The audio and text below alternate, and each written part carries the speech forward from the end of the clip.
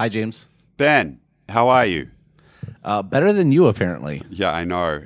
Send me off to the tropics. At first, You are. How do they put it? Fine, correct? I am fine. I am very fine right now. You send me off to the tropics. At first, I thought I got a cold, and there's nothing more miserable than getting a cold in the middle of the tropics. And then it was persisting a little too long, and it was a little too centered in my chest. And I went to see the doctor, and he's like, actually, I think this might be pneumonia. So I've started on antibiotics, and I started this morning, and I'm already feeling a bunch better. But yeah, I just laughed at you, which is terrible. But you're doing this whole like not working thing all wrong. Apparently, I am. Like, I'm pretty sure this is not what people recommend you do. Everyone is. You know that some number of listeners have just a little bit of schadenfreude after hearing that you were flitting off to Bali to take a yoga class. Yeah, that's right. And then I managed to pick up a massive chest infection. Anyway, karma or something. I don't know. Well, don't die at us. But we appreciate you. We appreciate you trooping through this podcast. The show must go on, Ben. The show must go on. So speaking of the show going on, it will not go on next week. So just a quick heads up to our listeners: you will be traveling. I got to point this out because usually when we miss it's because I'm traveling, but you will be traveling, so we will resume the week after that. So just a quick heads up. Yeah, this one's on me, folks. I'm heading halfway across the planet and have exams to make sure I actually pass and become a certified yoga instructor. So next week's going to be a little bit crazy. And pneumonia to overcome. Let's not forget that. Yes, I probably that wouldn't be a bad idea to get over that as well. I agree. Anyhow, before we get started, I want to thank MailChimp. MailChimp is the exclusive sponsor of Exponent, and also I am a happy customer with Stratechery. MailChimp offers forever free pricing.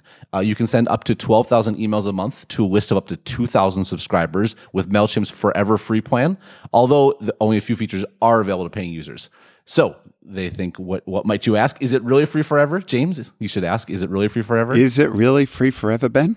It sure is. As long as you've got 2,000 or fewer subscribers across all lists in your account, you can send up to 12,000 emails per month without paying a dime. They won't even ask for a credit card, so you can go ahead and get started.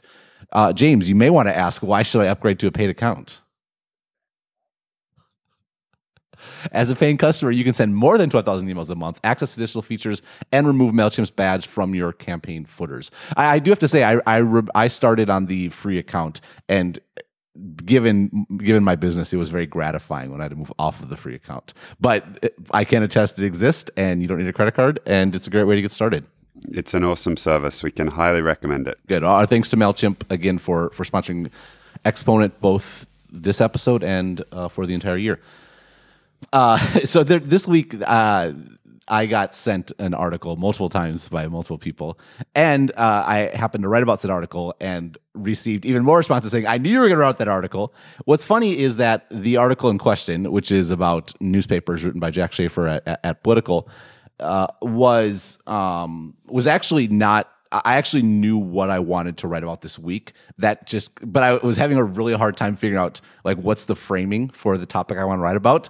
And along comes Mr. Schaefer dropping this in my lap. So my thanks to Jack for that. Like manna from heaven when that happens. You have the topic and you're like, how do I get into this? And all of a sudden the article appears that gives you your lead. It's nice, isn't it? It is. And as a bonus, this is kind of a topic I've been going on about on Twitter a little bit. We talked about it a few weeks ago, but this idea of like what actually killed newspapers and journalism, business model, that sort of thing. So it was nice to actually be able to write it down in an article. So, I mean, again, I've previously expressed thanks to such luminaries as Steve Ballmer, who, as I noted, provided like 50% of the fodder for the first 6 months of Stratechery. But now I get to add Jack Schaefer to that illustrious list. So thank you, sir. Absolutely. Anyhow, the topic at hand is actually very much born from a few of our recent conversations, where I've brought up a few times that you can't think about the technology era as one continuous era, that there's this very clear distinction between sort of what I call in this article the IT era and the internet era, or as I put it, the internet revolution. And the reason, and in this case, newspapers actually worked very well to exemplify what I was talking about. So just to briefly put aside the article in question, Schaefer argued that perhaps one of the reasons why newspapers died was because the print edition was much better than the online edition. They should have never made an online edition. And people, if people still, print, because print is better, people enjoy it more. And so the big mistake was what killed newspapers was going online and providing a worse user experience. Right. That's we'll get into it a little bit more. I feel like he had a couple of really good points, but there are a couple of confusing elements. Like he was almost making conflicting points at various points throughout the article, but that was definitely one of the core ones. Yeah, and just to briefly, I mean, the big issue for newspapers is that people read local newspapers because it was the only thing available to read. Right? If you wanted to read newspapers, if you wanted to read the daily news, you wanted to read sports, if you wanted to read on the train or wherever it might be, you had one or two choices. It was the newspaper in your area. And the fundamental problem is once the internet came along, that was gone. You could read anything you wanted to. And that could be a blog, it could be online message boards, but it could also be other newspapers. And if you could read the best newspapers, whatever best is in your definition, then why would you necessarily read the one that is local? And obviously, and this was exacerbated for sure by all the cost cutting that followed, and cutting off the most valuable or the most experienced journalists and whatnot. And so this all built on itself. But at a very, very fundamental level, what killed newspapers is that the linchpin of their business model was that geographic wall that they had in controlling distribution within a geographic area. And once that was gone, once the linchpin was gone, like the definition of a linchpin is you pull it out and everything sort of falls apart. Right. And so the argument of the article was basically like perhaps they shouldn't have gone online. And it's funny because I felt very conflicted about this. On one hand, it felt like it was an example of thinking that was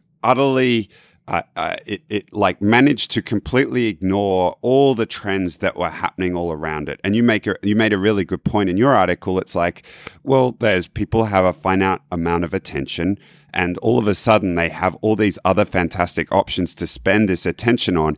And for the newspaper industry to think, well, the reason our profits declined is because, we created this online version and it wasn't as good, and that's what caused our customers to disappear, just seems to me to be naive in the extreme. But on the other hand, and he kind of gets to this towards the end, it's kind of implied that, well, the as you said, the linchpin was pulled out. Perhaps newspapers should have just ridden their cash cow to the end and not made all these investments in digital, because they wouldn't have been able to compete with the Yahoos and all the aggregators, and just ridden out, like squeezed every last dollar out of their existing assets that they could have. And on some level, from a business perspective at least, that kind of makes sense. Yeah, no, I agree. There's something to be said for that, but we're talking about extending the runway, right? Not very far at all. If anything, I think the mistake that was made, and when I read like the first sentence of this, that's where I thought it was going. The mistake that was made is that it'd be very interesting as a counterfactual to know what the world would look like if newspapers had been paywalled from the beginning, because there was already an expectation that you pay for the newspaper, right? And that went away immediately with the internet. Now, maybe that would have just completely changed. There's like like a path dependency sort of thing, right? Maybe once we started on a path where that was the expectation, maybe lots of things would be different. Our expectations about content and what we're willing to pay. The challenge, the reason I'm skeptical is, one, it's hard to remember, but back then the idea of paying for anything on the internet was completely anathema and didn't even occur to people. And if it did, like you were like shouted down from from the rafters. Oh, there was this ongoing thing about you would have to be crazy to put your credit card details into the internet, because it'll just turn into this massive online fraud scam. You'll be cleaning up the wreckage for the next 6 months. I remember that very clearly. Right. Well, because it was on both sides. It was both on the consumers won't pay. It was on the supply. Like there weren't tools to implement this sort of thing, but also just like the really the very idea of paying for stuff on the internet, in part because how the internet started as kind of the province of geeks and the free sharing information, all that sort of stuff. It was like culturally, not just from a credit card perspective, but culturally, the idea of charging for content on the internet was completely anathema. There was a time when blogs first started where it was a big deal to put ads on your blog. It was like that's not what blogs are for. Like that, and it was like a moral thing. And it's one of those things you can look back and say, obviously, this should have happened. But if you were there at the time, it's very easy to. If anything, it would have been a miracle for it to have happened because there were so many forces against it. And that's not to mention the fact that the all the economic forces that have led to where we are would not have gone away. There still would have been other free content. You still have access to all the content in the world, and there will still be lots of things taking up your time. And so I don't think it would make a difference regardless, but it's a more interesting argument, I would say. Yeah, I hadn't considered that at the outset, and I think your points about why it might not have worked are correct, but it is certainly an interesting thought experiment to say if they put a paywall up from the outset, would the world look differently? And yeah, maybe it would. Yeah, the big problem that the internet really exacerbates, and this is something I've talked about a few times in articles and in daily updates, is like the collective action problem, which is where there may be something that's optimal for everyone, but it's not optimal for the individual. And as long as that's the case, it's never going to happen, right? If every single publication on the internet put up a paywall or join together to have like a Spotify type system where you pay one price and you can read anything you want, that you can envision a future, or you can envision a scenario where everyone makes money and we have a business model that works. But there is no way to get from here to there. Right. And it's just like the ultimate in the prisoner's dilemma problem, like the incentives for the actor to be the first one to break that and put their content out there and attract all the readers that are only going to be interested in free content is so huge. Yeah, totally. I mean, I've thought about this a fair bit in the context of Stratechery, because people will ask me, like, that now there is more and more paid newsletters, right? I mean, it's a model that works, and I know, and there's other people that have been successful, and I'm thrilled to hear it, even though they are my direct competitors, right? If someone else has a paid newsletter, they're competing not just for the same dollar that I want, but they're also competing for the attention in the inbox. That is the most valuable thing that I have with Stratechery. So the problem though is, what if there was like a bundle where you could get multiple newsletters and all at the same time? Well, so there's a few problems here. The problem is, one, like I'm very successful with Stratechery, and if I was in a bundle, I would need to sell to a significantly greater number of people than I have right now for me to make any sort of comparable income, right?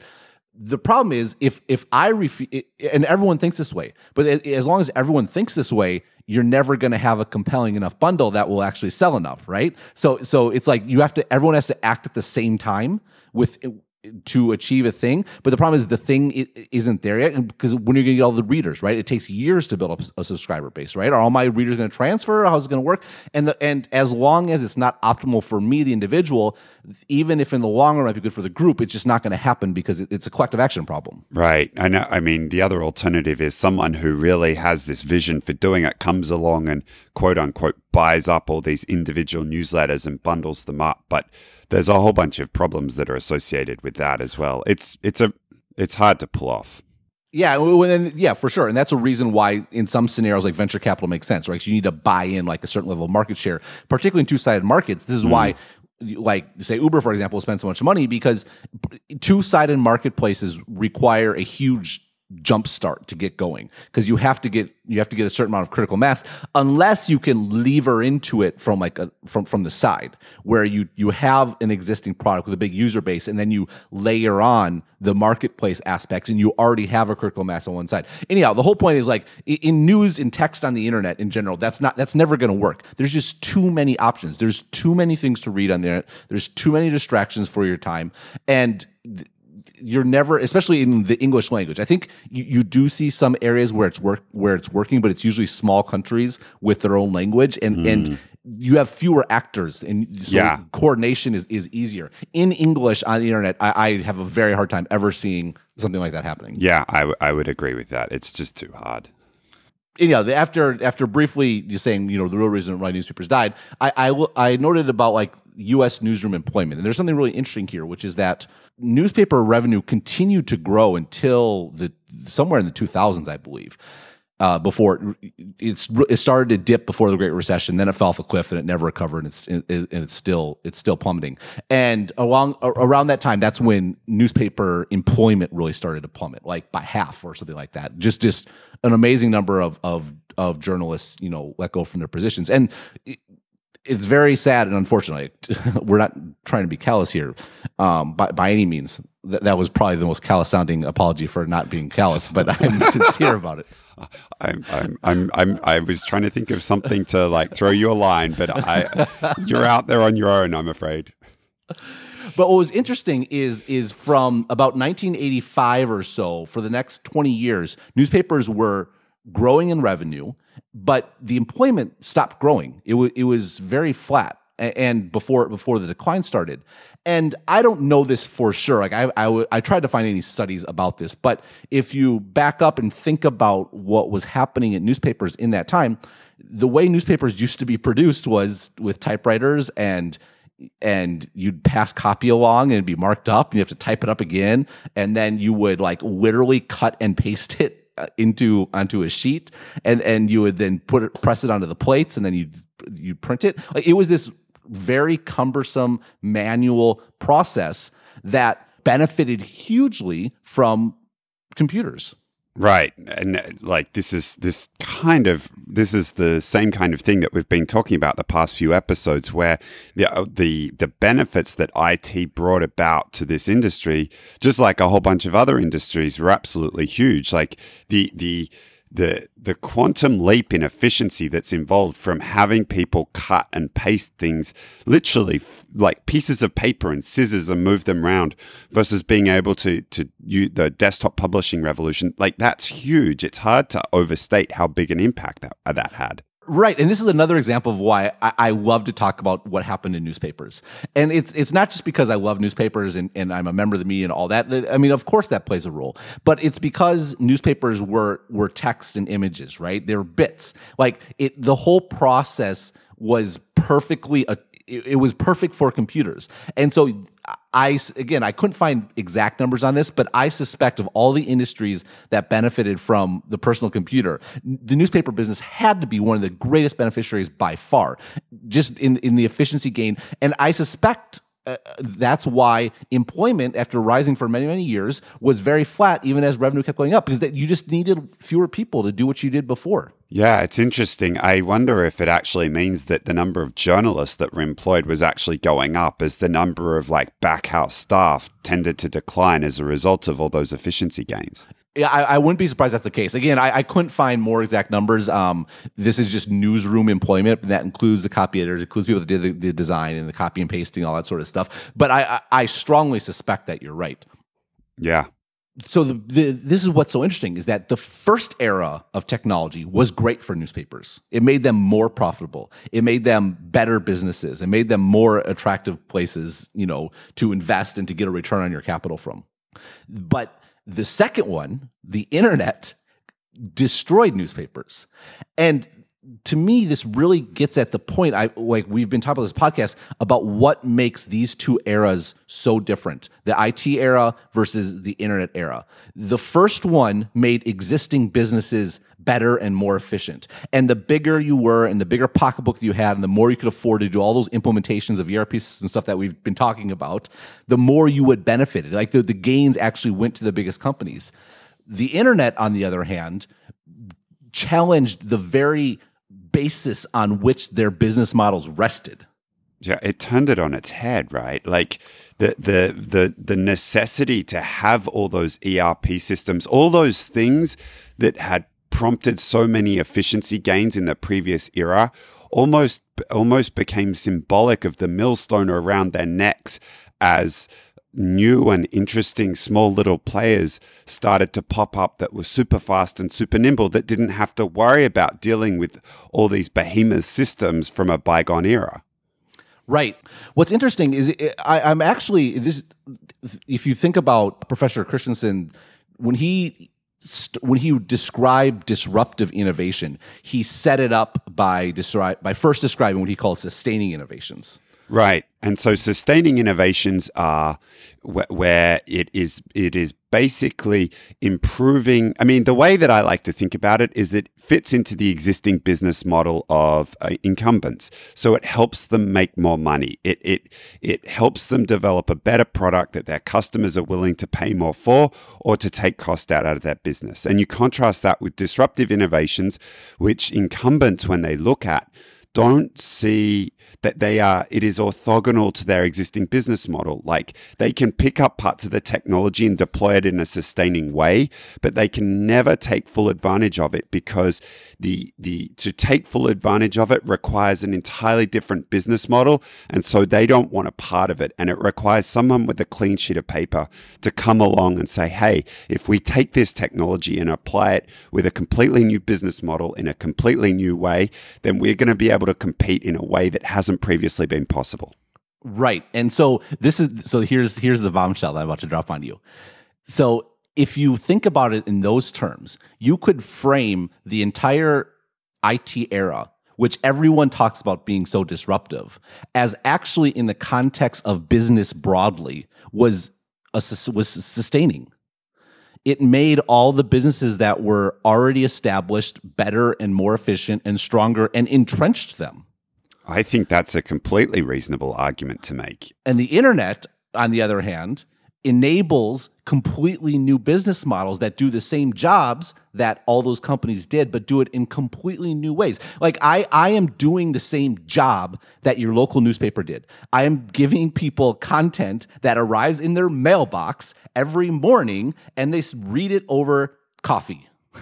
Right? Yeah. That's the same thing, right? But I'm doing it doing it from Taipei, on a super niche focus area, and reach these people. And every minute they spend reading Stratechery is minutes they are not spending reading newspapers. Yeah. And every dollar they give me is dollar that's not going to newspapers.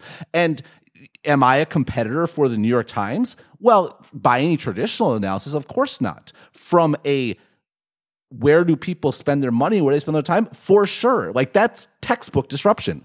It totally is. I think this is I think you're spot on, actually. I think one of the things that what people fail to appreciate about disruption, and the point you just made then highlights it so well, is that disruption and sustaining is always a relative phenomenon. So the internet, in the context of what you just described, it's absolutely disruptive. I mean, IT could have been disruptive, but it just depends on the circumstance. Now, I think you're right. Most of the time, people do talk about IT more in a disruptive manner. But when you step back and you look at it in the context that you just described, actually, you're entirely right. Like, you're sending your newsletter from Taipei, and there's not an ERP system in sight. And if you had to support like an Oracle or a SAP ERP system, I don't know whether you'd have got your enterprise off the ground. Right, because it's the cost structure is what really gets in the way, right? It totally does. Well, there's a few things that are a problem for sustaining for an incumbent business, but a huge one is cost structure. And this is definitely the case in the vast majority of old school publications. Like, they had all these costs, like whether it be printing press, whether it be ad sales teams, like in the age of the internet, why is any publication in the long run selling their own ads? It doesn't make any sense. But they have this whole apparatus, and you have this crazy debate every time Facebook or Snapchat does something like, well, this is why it's the question about being on someone else's platform versus sending them to your own site. Sending them to your own site for what? For what purpose? To sell you're going to compete in selling ads? Like, yes, some bit sites are now, but the long run trends are that's not going to work out. And so why are content makers also ad sellers? I mean, I think it's a fantastic question, and I think the way that in the context of thinking about, you mentioned it in a daily update with Snapchat, why someone who makes a TV show would then make money on the basis of how well they can sell ads against their TV show, as opposed to leaving it to the network to figure it out. Like, I think that's a great example. I think the problem is not that they think that they should do it. It's more the question. I think it's more an example of how the world has changed so much, and the folks that have been in that world haven't come along and re-examined the fundamental assumptions and said, actually, it makes no sense for us to do this anymore. We should let somebody else do it and just focus on the thing that we do best, because we are no longer able to compete. It's just because that's the way they've always done it, and they haven't stopped to take pause like you just did and said, hang on, this makes no more sense. There's no point doing it anymore. And this is exactly what happens in all these big shifts. This is where culture comes in. It's where all those things come in. You're so, for some reason, I don't do much speaking anymore, but I was doing a fair bit of speaking for a little bit. And media companies always like to hire me. I think they love to hear people tell them how doomed they are. It's like a journalistic twitch. But it literally, like, I would make this is one of the main points I would make, and it would blow their minds, or they wouldn't get it, and they'd argue with me, like this idea that you would not like this. The whole reason why ad selling was glued onto content creation was because one company owned the printing press, right? Like, that's where it all devolved from. And once that printing press is gone, you're sticking with a business model that's predicated on something that doesn't matter anymore. And it's so hard. It's painfully hard, especially if you're in it and your livelihood depends on it, all those sayings that you talk about, or to even countenance a world where that's not the case.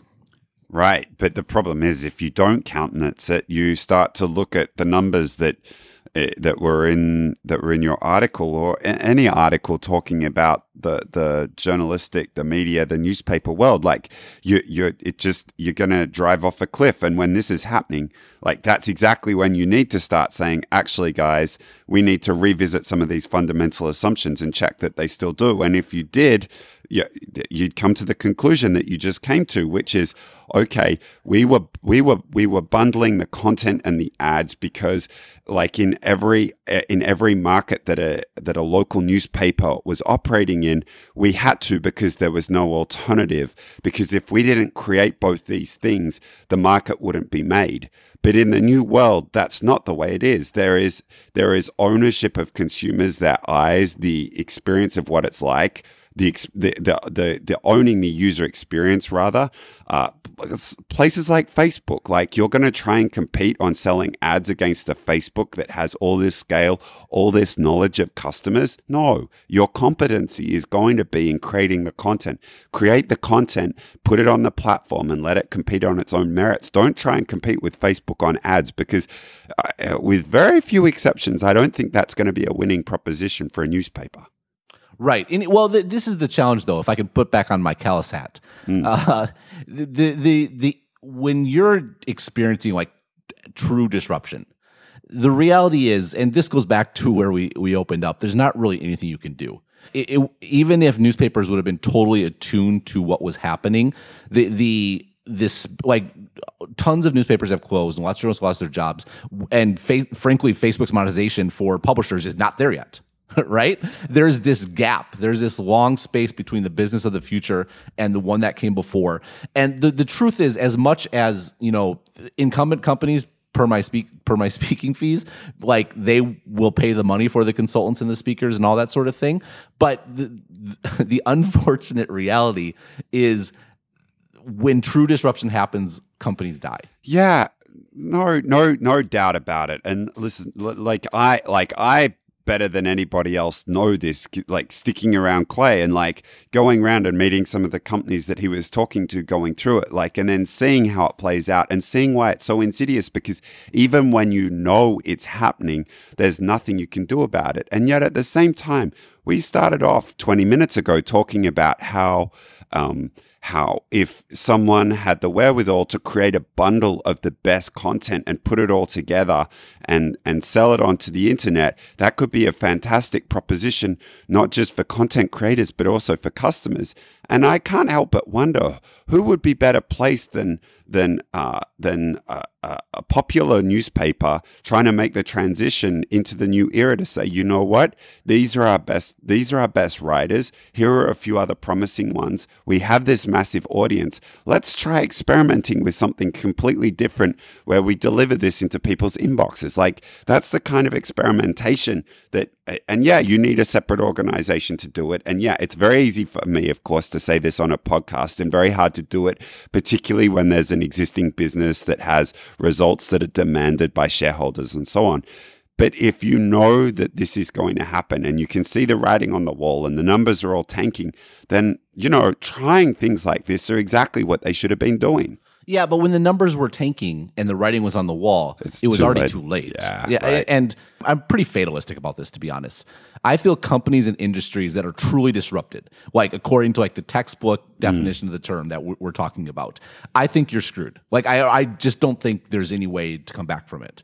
And like your best hope is to scrape by, like to barely survive to the extent where you can make massive changes and you have some sort of differentiator that is applicable to the new era, but absent like in some extreme measure of differentiation, it's hard. It's hard to see it happening. Yeah, it absolutely is hard. That's why it is so insidious. Like, you see what's happening and you can't bring yourself to do anything different anyway. And again, by the time you see it's happening, the amount of time you need to start up something new and to seed it and to have that engine of growth start firing to support you as the old engine starts to fade, you're right, it's probably too late.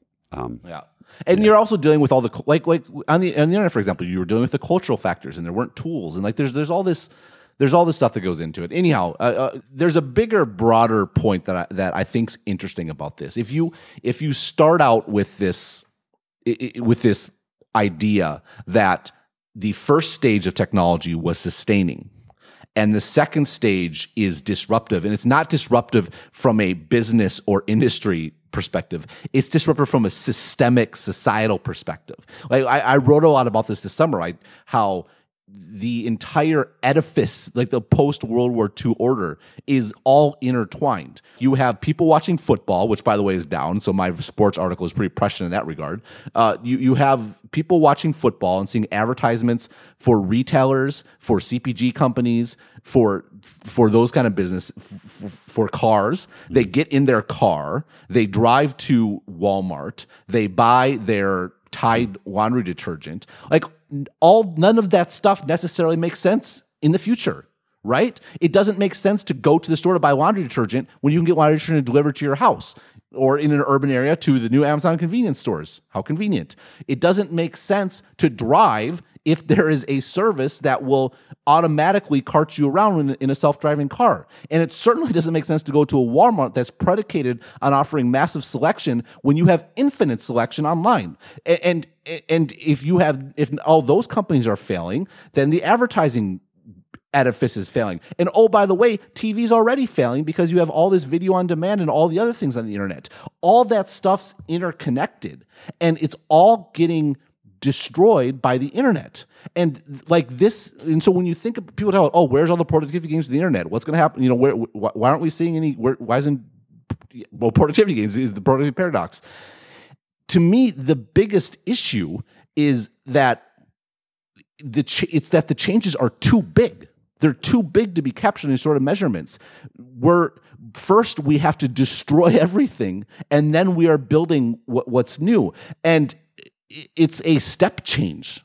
And to me, it's because people think about the first era of technology, and they got a handle on how that worked and how that affected the world. And that's the frame people are applying to this next era. And my contention is that's totally wrong. Yes, they're both about technology, but they are fundamentally different innovations in the way they apply to society broadly. Yeah. I I don't think I would argue with that. It's interesting to think about. It's interesting to think about the fact that you need to tear it all down before you build it all up. And the reason that you're not seeing this in the numbers is because there's this process whereby what's being built up is actually in the process of is almost simultaneously tearing down the existing as well, and therefore the numbers look flat. But as that continues, there's going to be at the tail end, I mean, I'm assuming inherent in the argument, at the tail end of when the old is all removed, the increased growth that is associated with the new will more than outweigh everything that's been destroyed in the past. Well, this is why it's hard to make, because it's not a 1-for-1 replacement. Right. What is so insidious about this is it's a 0.1-for-1 replacement. You are having these small tech companies relative to the industrial behemoths of before coming in and obliterating entire industries. And I mean, so I used AI as an example. Even AI isn't quite, I mean, is it an internet technology? I don't know. It's hard to say. But that's just very, I think, easy for people to kind of conceptualize. The idea that when AI replaces a worker, that worker now has nothing to do. And the way we will measure the gain of that AI is not by the replacement of the worker or the whatever GDP of the company that makes the AI. The way we will measure the gain is what that worker does in the future, because she is now freed to do something else. And it's the same case for all this sort of stuff. All the money that goes to ERP systems, all the money that goes to Walmarts, all the money that goes into cars, all that energy and money and time and attention is all going to be obsolete. And where in the future might that be invested? Where might that be focused? Where might that be spent? And it's a hard argument to make because we don't know, right? This is a bet on like human ingenuity and potential. It's a bet that we used to be a society where 98% of people were farmers and now 2% are. And we all managed to figure out what to do with ourselves. It's interesting because it's actually making me think about how imperfect a measure GDP is, right? Because if you build a car and it sits in a garage and barely gets used at all, the increase in GDP that's associated with it is the value of all the components in the car and what people bought it for and all those elements. But it's not an efficient use of those resources when you think about it, as compared to having something like Uber on the road where that same vehicle has a much higher utilization rate. It's really high. And at the same time, like you think about the improvements in advertising technology, like the amount that was spent on an ad in a newspaper versus the amount that's spent on a highly targeted ad on Facebook or Google, like the GDP amounts are the same, but the way in which that capital is being deployed is way more efficient. Like you digitize everything, you have so much more intelligence about what's going on.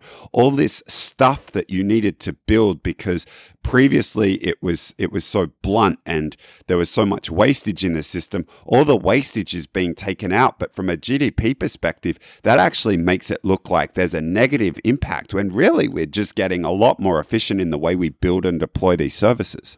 Yeah, I mean, the GDP thing's really hard. I mean, just because I guess the one I'd push back a little bit is the car thing, because theoretically, if a car is being utilized more, it's depreciating faster and you need to buy a newer car.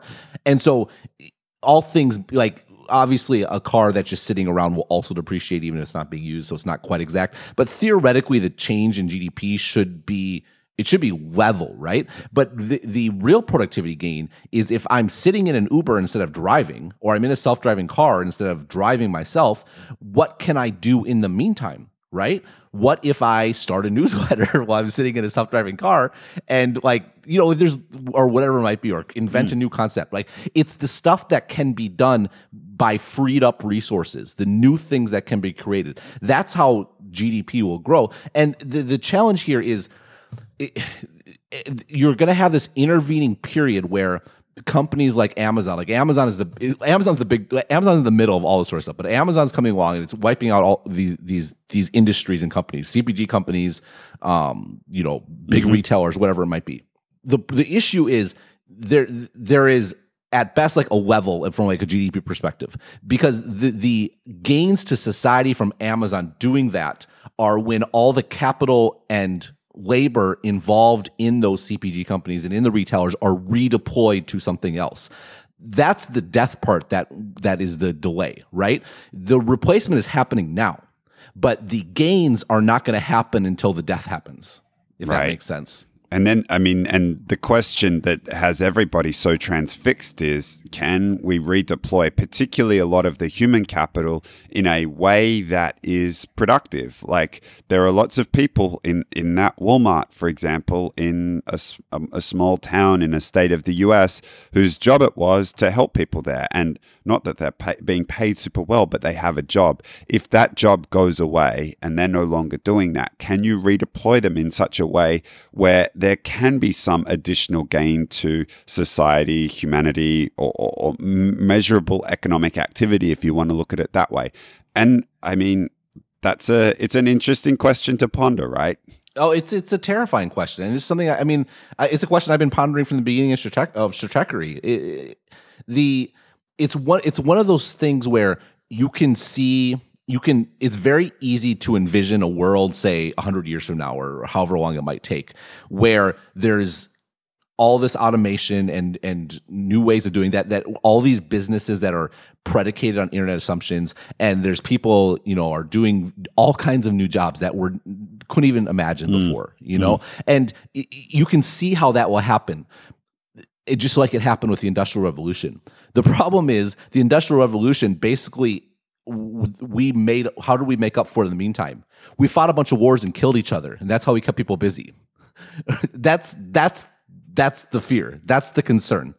Yeah, and that's a legitimate concern. And to be perfectly frank, some of what I think not that I want to get deep down into politics, but as we've discussed previously, like some of what I think we're seeing in this US election, or what happened in the UK with Brexit, is the starting point of some of the manifestations of people who have been displaced as a result of these machinations starting to happen. Yeah, I mean, and of course that triggers all kinds of latent issues, or when you feel like it's a zero-sum game, like you may have, and all the awfulness that follows from that. But yeah, it's something I'm very concerned about, and to me, this is beyond all the upfront stuff in our politics that's really depressing right now, is the lack of conversation about this. I mean, President Obama actually had did you read his thing in Wired about artificial intelligence and whatnot? I did not. It's really good. It's really thoughtful. I mean, I'm going to miss that guy. There was a tweet last night, or actually I think it was the first debate, but it was retweeted a bunch last night, because Trump's delivered a line a couple times in the debates, like, you're going to get 4 more years of Obama. And the tweet's like, that's all we want, or something like that, right, to that effect. Anyhow, it's a funny tweet. We're not being political here. But we're like, the things that we're fighting about, and the nature of politics, and the nature of you see it in this whole journalism thing. It's so backwards looking, right? It's like, let's write an article about 20 years ago, what went wrong, and that's what we know. This being able to let go of all your assumptions and everything that you've learned about the world, because the new world is different, and to start from there, and to first and foremost see the potential, is so hard, much less to see the potential and then actually start building the means to get there. I mean, this is the foundation of my politics. This is why I'm super pro safety net and anti-regulation. Yes. I was going to say, it's almost, being able to do that is almost predicated on human beings feeling safe in the first instance. Like, it is very hard it's very hard to have conversations like the one we're having when it's the case that you're not sure whether you're going to be able to put food on the table for your family. And when you remove that deep, very human, very primal desire to look after yourself, it's like possible to have this nuanced conversation. But when you have a whole bunch of people who are struggling, who are hurting, like it becomes very hard to get to these higher order, like, let's look forward and think about the amazing future. People are like, no, like like, forgive me for using this term, but let's make America great again. Let's wind things back to where they used to be, because it used to be better. And I think it's probably like that's endemic to what's happening in journalism. It used to be better. There are a whole bunch of people who are out of jobs, who are scared of losing their jobs, and they're trying to like, let's look back to see where we went wrong, and maybe we can wind the clock back, as opposed to like, actually, we need to step boldly into the future. Yeah, I saw there was this anecdote there's like I'm trying to find the tweet, but there was a journalistic conference or talk or something like that, and someone tweeted that the speaker asked who thinks that here it is, I found it. It was Nick Denton was being interviewed at this journalism conference, and this person was like live tweeting it. And this is the tweet they wrote. Nick Denton says he's one of the few who believe internet will improve the world. Anyone else? And only Jeff Jarvis and Jay Rosen, two kind of well-known journalism Twitter guys, raised their hands. This room full of journalists, no one raised their hands.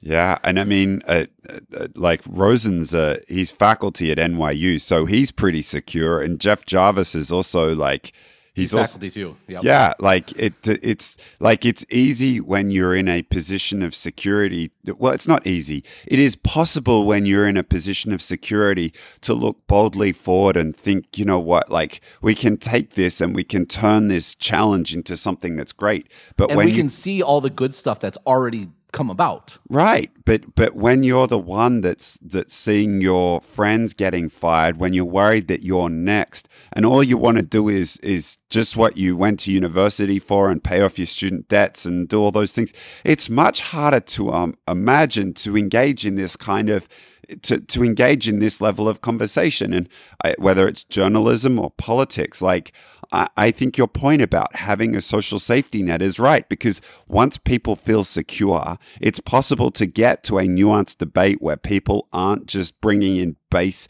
Like when they're worried about base human desires, you get a base level debate where people are like, no, like I'm not interested in nuance. You're just being an intellectual. I want to wind it back to the way things were. Right, but the problem is that's only half my platform. The other platform is a complete rehaul of the regulatory system, because what the internet uniquely enables is entrepreneurship, is small businesses, is a dramatically new number. Like we talk about the jungle, right? Yeah, right. You're gonna have these big monsters, these big platforms, but they're gonna have a whole fauna of little stuff on the floor. And right now we have. There's just this mess on of dead trees and all this sort of stuff on the floor and all stuff that applies to the world. Do we need smart ways of thinking about those giants? For sure. And I've always talked about the need for regulation when it comes to natural monopolies and the like. But the reality is when it comes to the little stuff, man, we have to make it so much easier, because it's not like that. There's so much potential. The internet unlocks so much, and people can't see it. And even if they can see it, there's so much that's thrown up in their way unnecessarily for lots of stuff that made sense when it passed, right? It made sense in the analog world. It made sense when you couldn't track a taxi driver everywhere. It made, I guess hairdresser regulations we talked before. That doesn't make much sense. But I mean, all this sort of stuff, it made sense at a time, but that time's totally changed. And this is the frustration: is where's the party for the anti-regulation pro-safety net group? Yeah, I mean, I think you're spot on. I don't think there is one. I think I'm not sure I'd say it's entirely anti-regulation, but I think the way I would frame it as you want to make it as frictionless as possible for someone to be sitting in the back of that Uber, creating that newsletter and having the business structure around it. Right. We should talk about newsletters. I swear the opportunity is much bigger than newsletters. We're just talking with what I know. Yeah, right. No, but it's an easy example that people can wrap their heads around, and it makes it very real, whether it's like sitting in the back making a podcast or whatever it is. Like, you don't want to have it so that people need to spend infinite amounts of money on lawyers and figuring out what state to set things up at, and companies, and then all the tax burden and the crazy regulations. And if you need to hire somebody, like, it's crazy. I spend 5 figures on accountants and lawyers. Like, it's insane. And it shouldn't be. Like, I won't say I'm anti-regulation. I think there is a very good case to be made for regulations for a bunch of different things. But when it comes to doing something like what you're doing or what we're doing here, there's no good reason for it to be highly regulated. Like, get what you need so we can easily pay our taxes and get the hell out of our way. Yeah, yeah. I mean, we're gonna get a lot of crap for that whole segment, but we'll deal. I've got pneumonia. I've got bigger fish to fry. Like there's so much potential. The internet unlocks so many opportunities. I mean, you're starting to see little stuff like shops on spot or using Shopify or on Etsy or selling through Amazon. Like these platforms enable incredible opportunities. YouTube, like look at the whole YouTube star universe. There's tons of people making great money. It's incredible. It's crazy. Like you have like these like this whole makeup world thing. It blows my mind. It's like there's all these jobs that you never thought possible. We're already seeing the very edge of them.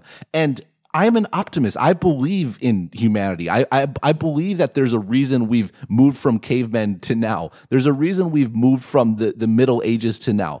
And we are capable and driven and infinitely amusable and boreable, and there will be lots of products to satisfy those two states of the human mind. But we have to make it easier to happen. Make it easier. Yeah, I'm worked up. I can't even talk straight. You're right, though. And I've seen it happen with you. I got a taste of it trying to set this podcast up.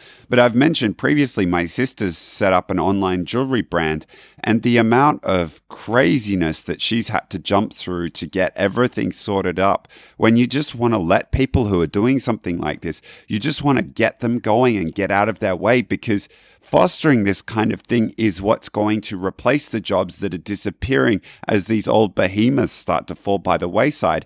And if you make it difficult for people to do that they're not going to do it, or eventually they get fed up and say, look, I'm going to stick in the safety net, or I'm going to stick with this old job that's not having the maximum amount of impact that I can potentially have on society. So you'll get no argument from me. And you know what? I'd actually be surprised if we do get a whole bunch of shit for this, because I think it makes a whole bunch of sense.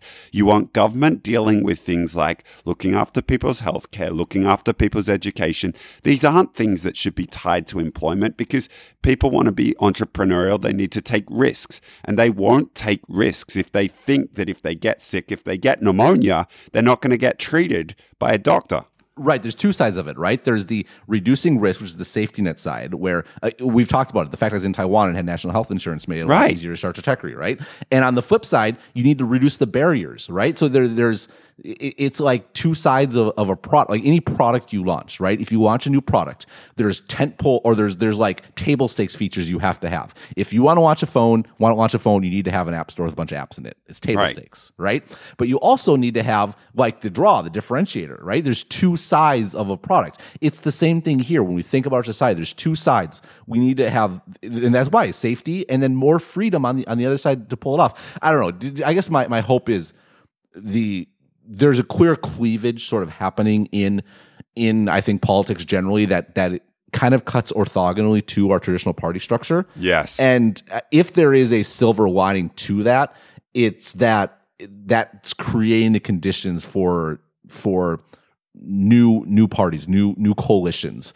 And like anyone, I'm hopeful that my position comes out ahead. Yeah, well, I would say the same. Look, if there's one thing, and I'm probably going to get hate mail for this, but if there's one thing that I have hope as a result of all the internal combustion that's happening inside of the Republican Party right now, is that you want to build something new. You, like what we've said all along, you kind of have to burn it all down first. And I think that there is a wide open gap to reassess some of the underlying assumptions behind politics in this, like globally, like some of these policy ideas that we've been talking about. And if as a result of everything that's been going on, the right side of politics in the US decides to come back and take a long, hard look at what makes sense and starts to move in this direction, then I think that would be a fantastic outcome. Well, if it happens, I think it'll be deeper than that, though. I mean, there's deep cleavages in the Democratic Party right now. I mean, you saw that in the primaries, and you see the same thing in the UK. I mean, there are two parts of the Conservative Party, and there are two parts of the Labour Party, and at some point, one has to wonder if that will be like, it's basically like there's like four quadrants, right? And the line has been a horizontal one. Yes. And what if that line shifts to being a vertical one, and you have like two just completely new coalitions? It's happened before. I mean, we had a great reordering of the political parties post World War II in the Civil Rights era, and that was about social issues, right? And since then, the U.S. it's been social issues that have glued the coalitions together on both sides, and generally kind of shared economic issues. But as more social issues become settled, maybe there will be this new sort of cleavage. I don't know. We're straying far afield from tech, but then again, to the point of my article, perhaps not far afield at all. Yeah, no, and I think that's right. I like the way that you frame, like, maybe this is my consulting roots, the 2x2, and thinking about how those lines could be redrawn as this plays out is really interesting to think about. Anyhow, that got political quickly, but I guess that is the fundamental implication if you follow what I wrote to its logical conclusions, right? Like, if the implication is that in the first era we just made the current system, society, structure we had better, and this new one is going to completely tear it apart, that by definition has to impact every single part of society. It's impossible. Yeah. I mean, it is impossible to have a zoomed out version of this conversation without bringing at least policy, but to a certain extent politics into it, because it's going to be the case that as these people slip through the cracks, whether it's these efficiency-driven innovations inside of companies, someone's going to need to catch them at some point, and that's probably going to be government. And it just, the regulation puts its fingers in everywhere as to how this plays out. So I think it is very, in our defense, it's very hard to have one of these conversations without bringing politics into it. Yeah, no, I agree. Anyhow, I'm glad that you were able to find sufficient or satisfactory healthcare in Indonesia. To be fair, I don't travel to developing countries without bringing my own antibiotics with me. And the diagnosis was made by a doctor friend of mine back in Boston right now. So the internet is a wonderful thing. I think, one, you benefited from the internet, and two, you definitely violated some regulations. Okay. Well, I'm not going to tell anybody anything else because I'm going to get somebody in trouble if I do. Hey, worked out for this podcast. A new business made possible by the internet, and made possible by Mailchimp, which is definitely an internet company. So our thanks to Mailchimp again for sponsoring Exponent, as they do every week. And I hope you feel better. Thanks, mate. I appreciate it. I'll talk to you next. I will not talk to you next week. I will talk to you in 2 weeks. 2 weeks sounds good. All right, talk to you later. See you, mate. Bye-bye.